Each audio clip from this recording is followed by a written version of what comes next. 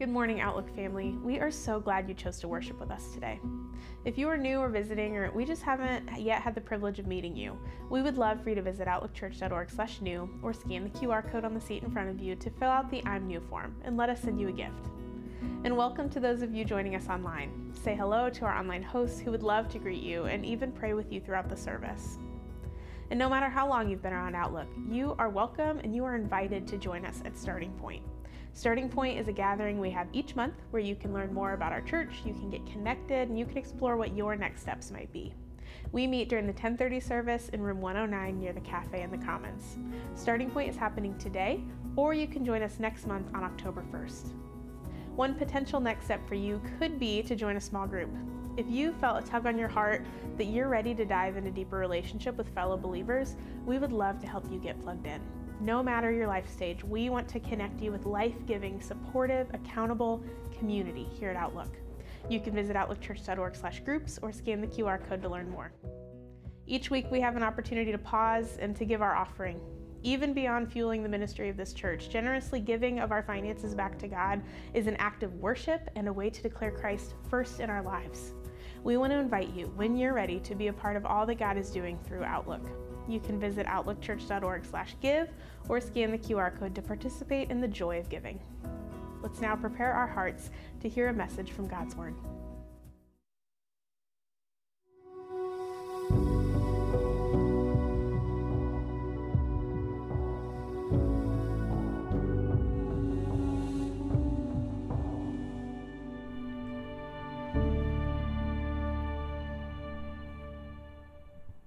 Good morning, everyone. Sure is good to see everyone this morning. I was thinking about the fact, when I was a kid, it seemed like there was a recurring theme that I would find in the shows I would watch, or maybe even the books I would read. If there was a kid in the story, sometimes that kid would want to run away from home, right?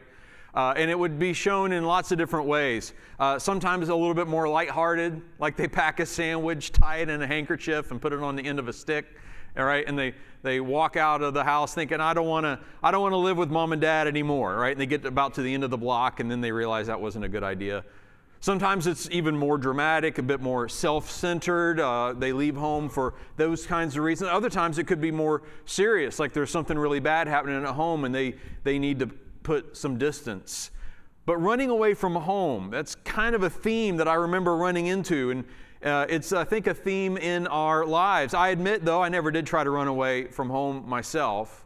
But in a sense, we're going to see that when it comes to our relationships with God, we all have, in some ways, run away from home, and sometimes we still do. Sometimes those are for selfish reasons, like I don't want to do life with God, and I think He's maybe a killjoy in my life. Or sometimes it's more serious, where we've put distance between ourselves and God because of some religious or spiritual abuse.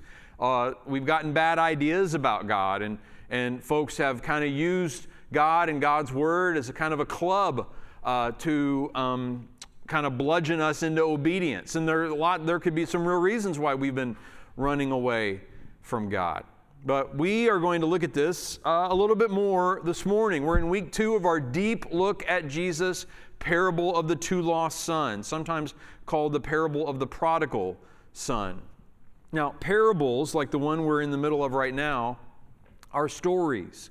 Specifically, they're allegories. One thing is like another. They are fictional tales told to reveal very non-fictional realities.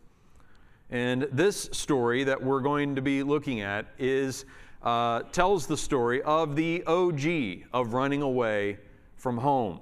And we're going to focus on the son that runs away from home this morning. We're in Luke 15. We started last week here. If you grabbed a Bible from the Bible carts in the back, that's page 714.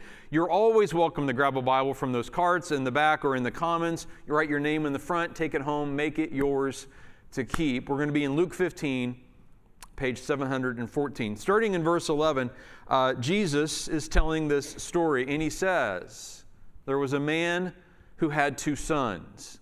The younger one said to his father, "Father, give me my share of the estate."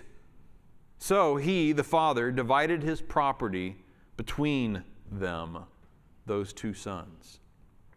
Now, this is a shocking start to the story, and it sets in motion the rest of the parable. Diane Chin, professor and Bible commentator, writes about this, and she says, Jesus wastes no time in presenting an unthinkable situation in a Jewish family, in which the younger son asks his living father for his share of the inheritance.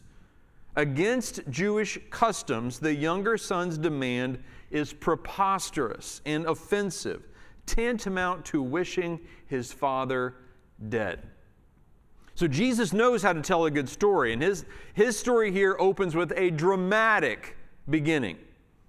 Scholar Kenneth Bailey has asked people all over the Middle East what it would mean if a son were to ask for his inheritance while the father was still alive. The response is always universal shock at how unthinkable the request would be, because in that culture, and the honor that was afforded to a parent, as Chin has just observed and we just read, it implies the desire that the father would drop dead.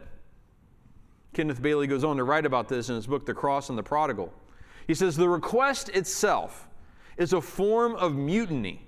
The prodigal is impatient for his father to die.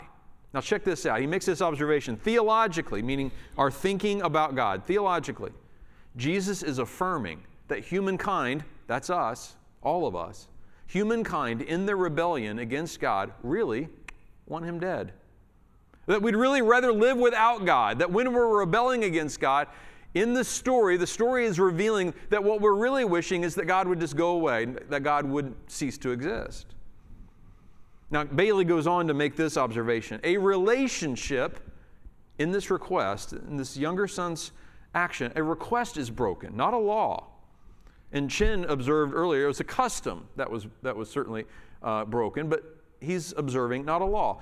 The law does not specifically say that the son must wait for his father's death. The son has not broken the law. Rather, he has broken his father's heart.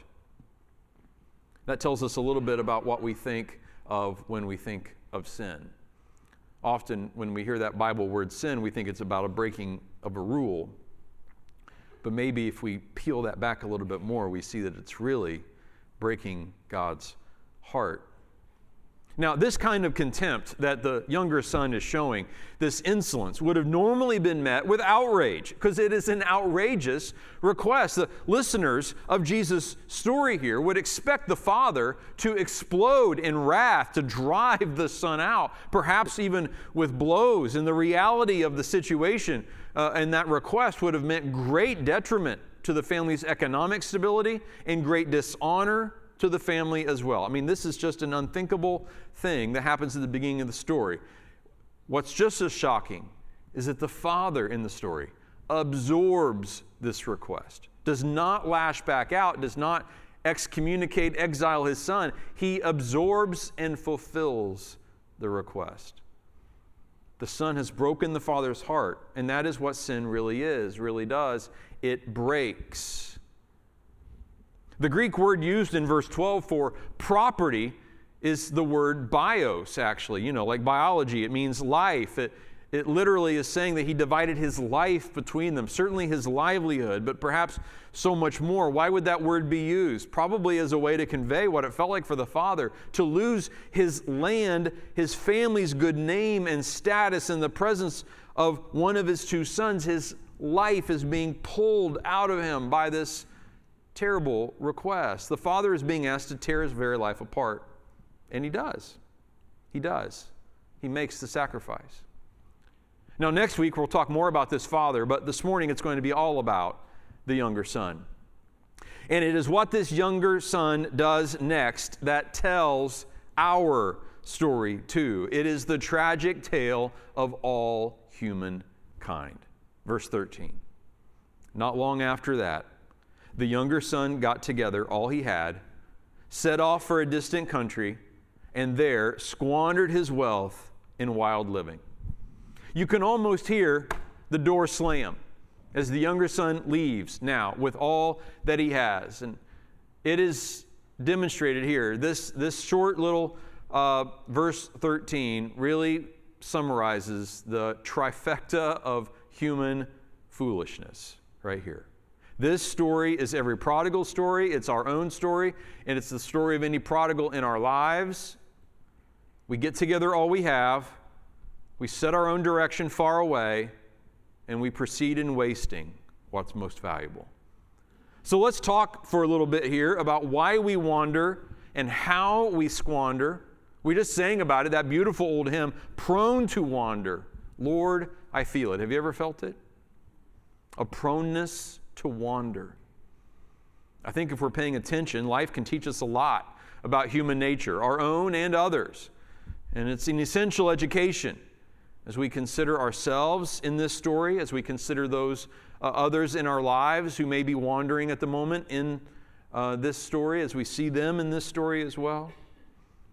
People wander or run from God because of pride, because of pain, because of pleasure, usually a combination of two or more of those. So let's dig into this for a moment. What's going on in this young son's life that reflects what goes on in our own lives? What sets us wandering? What gets us lost? How do we and why do we leave our home and our Father?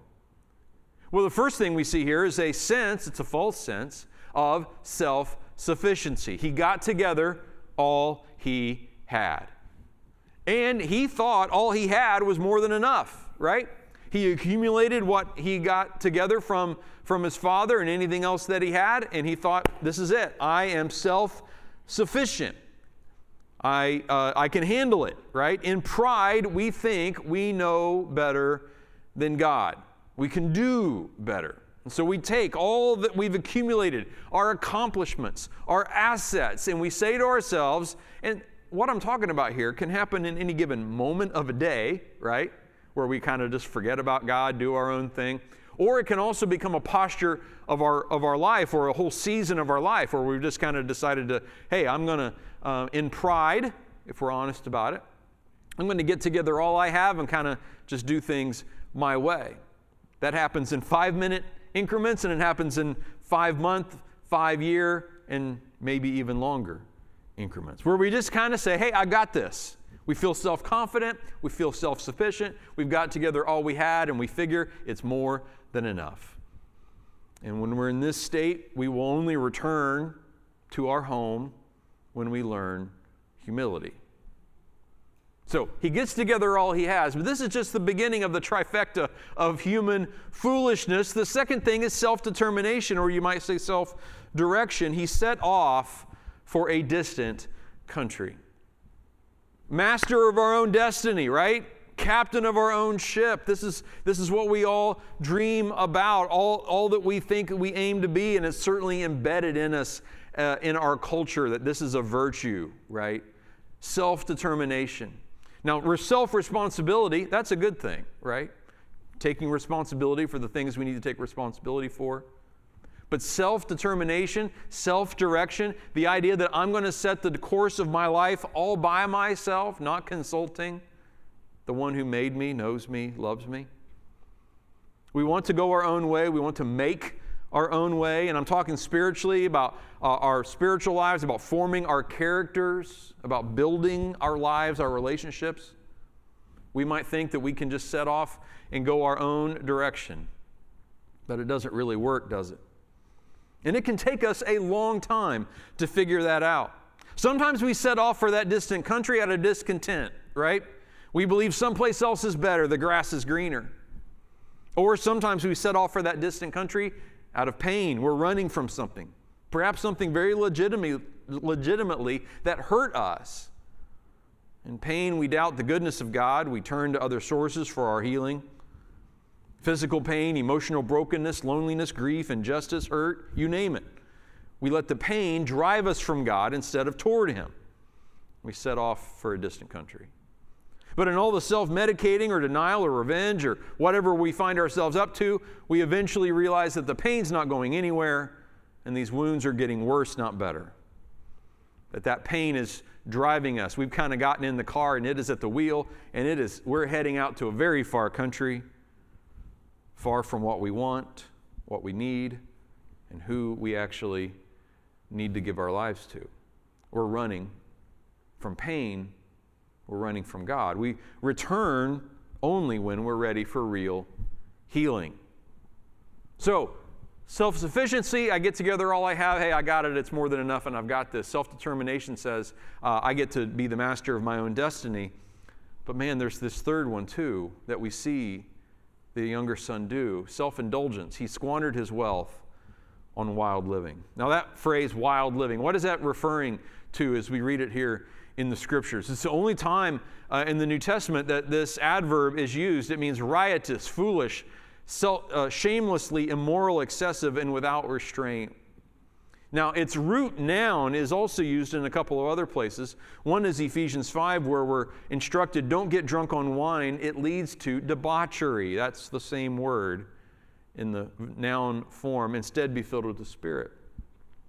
In 1 Peter chapter 4, Peter warns his readers that those who've not yet said yes to Jesus are going to be surprised when you don't join in with them in their reckless, wild living, and they'll heap abuse on you. Those are a couple of the times that this same idea, this same word is used. And the idea of it being is that you are indulging only in your own gratification. You're not thinking of others, and you're ignoring God's good and wise and healthy directives. So the younger son is indulging in the very things that we're instructed to abstain from for good reasons. This also acknowledges that there are things in our world that promise pleasure, and we can be lured by them, but they will end up doing us no good in the end. He's learning that lesson. Our younger son in the parable is learning this lesson the hard way. And like any lesson, there's an easy way to learn it and a hard way to learn it. Amen? In pleasure, we deny the relevance of God. When we're making that our primary aim, when self-indulgence is our driver, we're denying that God has any relevance. We're thinking that everything that brings pleasure is outside of God. Certainly that God wouldn't be the source of any true pleasure. We believe in the promise of promiscuity. We buy into the allure of pursuing wealth. We relish the satisfaction of our own senses, whatever they may be. And we think happiness and joy are the same thing. Whereas happiness is just how we feel when circumstances are going our way. Joy is something much deeper. We convince ourselves to eat, drink, and be merry. Now, we may think we're indulging or enjoying all life has to offer. That may be even what we tell ourselves. All the while, missing what life is actually all about. And there's a deeper tragedy here in the younger son's action. It says that he wasted his wealth. He wasted his substance, what the Father had given. I'm guessing I'm in a room with some people in it who feel like I do. I look back at certain portions of my life and I think, only if I could have them back. I wasted them, right? The younger son is at a point in which he is pouring out his most vital resource. He's wasting all that he's been given. That's really the deeper tragedy. When we return to home, it's usually when, in this case, we come up empty. When we understand that our self-indulgence has really gotten us nowhere. We are drained and disappointed by life under our own management. All of this, all three of these things, they are a rejection of the Father. They are a turning away. They are a slamming of the door. Maybe you can even hear at some point in your own life the echoes of that door slamming between you and God. I just want you to know this morning that you're in a place that understands exactly how you feel. You're in a safe place in which you can explore why you slammed that door and how you might be able to open it up again. Because I'm telling you, God would love to see that door that perhaps you look back on and realize you slammed shut. He would love to see you open it again. We've all done it to some extent, and we all have people in our lives who are doing it to greater extents, sometimes going at it with all they've got, running away from God. They're sad or angry or self-absorbed or just a little dim in their understanding. Perhaps they've been handed a bad idea about God and what following God means. And when we think about these things, when we let the truth of this parable land on us, we can see and understand them better and ourselves better. And we can become more compassionate toward those in our lives that are running from God. And we can learn better how to pray for them. So a lot happens in verse 13. He gathers all he has. He sets off for a far country. And then he begins to squander everything. Verse 14. After he had spent everything, there was a severe famine in that whole country, and he began to be in need. Now, we all know that in our lives, famines come, seasons of loss, seasons of grief, seasons of thinness in which resources aren't there for us in any number of ways, financially, emotionally, relationally, you name it. A famine comes, and those types of circumstances actually tend to reveal, right, where we really are. We can feel secure and even have some measure of happiness, or what you might even think joy, while circumstances are great. But man, when circumstances get rough, who we really are and where we've really positioned ourselves in relation to the God who knows and made and loves us, that starts to become crystal clear. And the young man begins to look around and realize this isn't the great place I thought it was. That this country doesn't hold the bounty that I thought it would. We begin to experience real need. That's what he's experiencing, a famine of truth and of grace. He has given himself, he has poured himself out, he has spent himself, he has squandered himself. Now all his accounts, self-sufficiency, self-determination, self-indulgence are coming up zero. This is where he finds himself. Verse 15. So he went and hired himself out to a citizen of that country who sent him to his fields to feed pigs. He longed to fill his stomach with the pods that the pigs were eating, but no one gave him anything. Now, Jesus is really painting the story here of someone who is wandering and completely lost. Desperate times he's in. They're calling for desperate measures. He's hungry enough that he would eat the food of the pigs. Pigs were despicable, the most unclean of animals in this culture. Even think of eating the food of pigs, to have to hang out with pigs, let alone eat the food of pigs, would utterly disgust Jesus' hearers. I had a good friend in high school his family were farmers, and one of the, in addition to all the other enterprises of their farm, they were pig farmers. And I remember visiting him at his house one day, and it was kind of a lot of pig stuff was happening that day. I'm not even going to try to use the right term for whatever was happening. Pigs needed to go from one place to another. I happened to be there. He said, hey, you want to help me with this? So I'm way too close to a lot of pigs. And I'm telling you, that is just one of the grossest things that I've ever experienced. I mean, I could try to paint the picture, but I don't really need to. I'm just saying I understand culturally why pigs were just seen as these despicable animals. They were just filthy and smelly and, unclean, utterly unclean. And this is where Jesus puts his younger son, the character in this story, as he's reaching the end of his rope. Now, remember, let's go back and remember. Let's rewind to verse 1 and remember who's hearing this story, right? We've got some religious leaders who are pretty self-righteous. We've got people who are being described by those religious leaders as sinners, kind of outcasts, right? They're kind of disturbed that Jesus likes to hang out with these outcasts. And so you've got to imagine, at this point in the story, the younger son makes this terrible request, grants it, squanders it all. Now he's at the end of himself, sitting in a pig pen, wishing he could eat the food of the pigs. And you've got to think that some folks over here on this side of things who are being accused of kind of being outcasts and sinners, they're kind of like, yeah, man, I've been there. Maybe not literally, I haven't been in a pig pen, but man, I've been there. The end of my rope, far from home.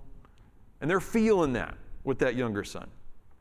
But then there are others, those religious leaders over here, they hear this part of the story and they just want the story to end right here. You're like, darn right, that son's getting what he deserves. And they're feeling pretty good about this. Like, I like this story so far, Jesus. This younger son he's done something terrible to that father and he's getting exactly what he deserves. Either way, however you look at it, he's bottomed out, right? Let's go back to the story. The younger son is at his bottom. He's broke and he's broken.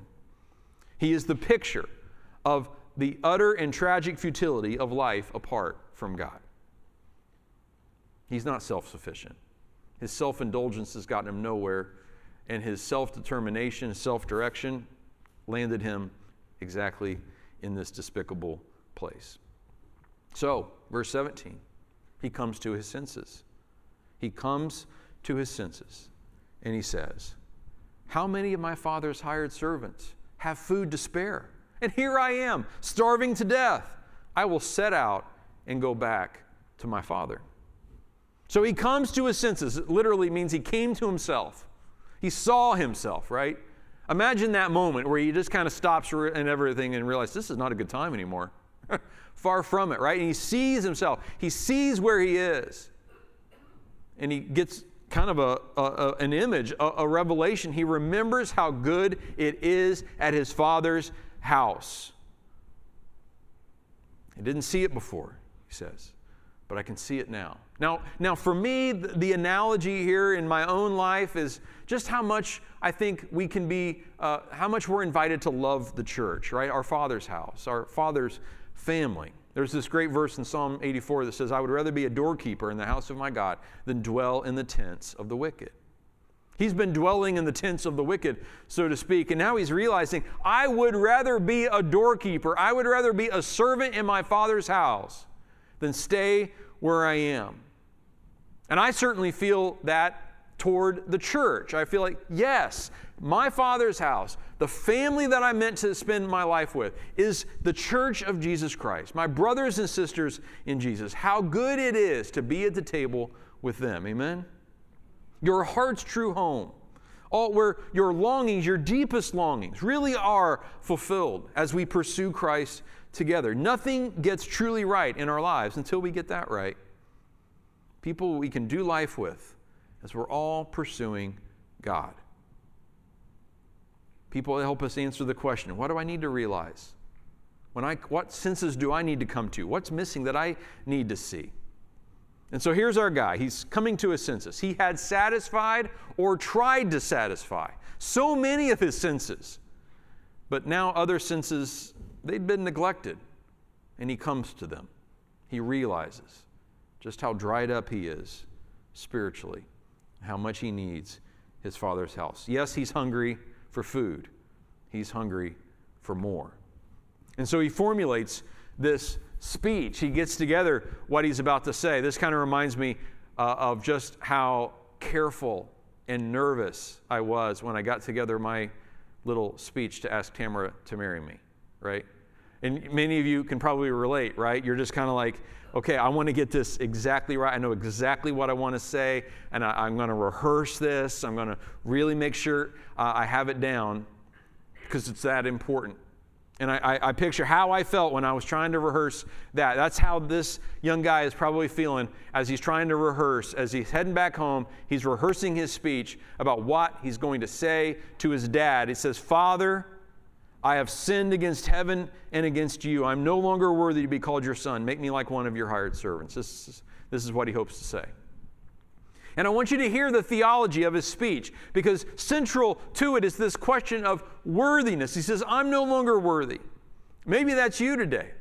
Maybe you don't feel worthy of God's love, that you've gotten this idea that you've blown it so far, that distant country you've traveled to is so far from God, and the things you've done and squandered have been so deep that you're not worthy of God's love, that you're kind of jiving with what the young son is saying here, this question of worthiness.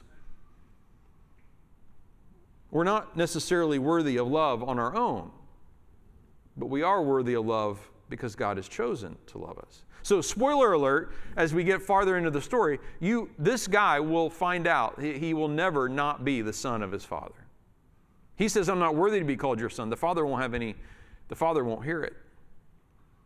I'm not worthy on my own, but it doesn't matter. Theologian and really great spiritual thinker Thomas Merton, he once said, quit keeping score altogether and surrender yourself with all your sinfulness to God, who sees neither the score nor the scorekeeper, but only his child redeemed by Christ. God is asking me, he goes on to say, the unworthy to forget my unworthiness and that of my brothers, and dare to advance in the love which God has redeemed and renewed us all in God's likeness, and to laugh, after all, at the preposterous ideas of worthiness. So as we wrap up this morning, this is a great thought as we get ready for next week's sermon. I love this idea of daring to advance in the love of God, to actually laugh at the preposterous idea that we're worthy and just set that aside. Toss the idea of worthiness out the window. It's not helping. It's not even relevant. And it's often crippling the spiritual health and vibrancy of many people, perhaps you, feeling like you've got to become worthy before you'll ever accept that love. I'm not worthy, not as in deserving, and I never will be. Neither are you. But God has decided to love us. He's decided we are worthy of love, not because of who we are, but because of who He is. It's simply because He wants to. And now we live in that. 1 John chapter 4 says this is love, not that we loved God, but that He loved us. So in verse 20 it says, He got up and went to His Father. Now this is where we wrap up today. A young man who has spent everything. A young man who has now come to his senses. A young man who is getting up and going to his Father. He's moving from self-centered to self-aware. This is a movement we all can make, focused only on ourselves to now aware and headed toward the one who made us. We can always, always get up and go to our Father. I'd invite you to grab your bread and cup if you got one on your way in here this morning, or you can always run to the back and grab some communion. Every Sunday, we get up and we go to our Father. We turn to His table. We come to our senses. We remind ourselves how great it is in our Father's house. We come to take the bread, which represents His body, broken for us, and the love that He has for us. Let's remember Him and take and eat it together. And when we come to this meal, this moment, we are acknowledging, just as a younger son eventually acknowledged, this world leaves us empty. But the Father will fill us, and we know it, and we thank Him for it. Let's drink together. Let's pray. Lord, we thank You that You do fill us, that it is great in Your house, and that Your table is overflowing with truth and grace and acceptance and love. And Lord, it's not hard to see ourselves in aspects of the younger son's actions and choices. Sometimes You must feel like we just would want You dead, that we act as though life would just be better without You in the way. Forgive us. When we think we're self-sufficient, when we decide to be setting our own direction, when we indulge ourselves in ways that kid ourselves into thinking that real pleasure doesn't come from You but must come from someplace else, we're wandering. And Lord, we confess we are prone to wander. So Lord, we give ourselves to You. Here we are. Our hearts, our lives, they belong to You, and we say so again this morning. In Jesus' name, amen.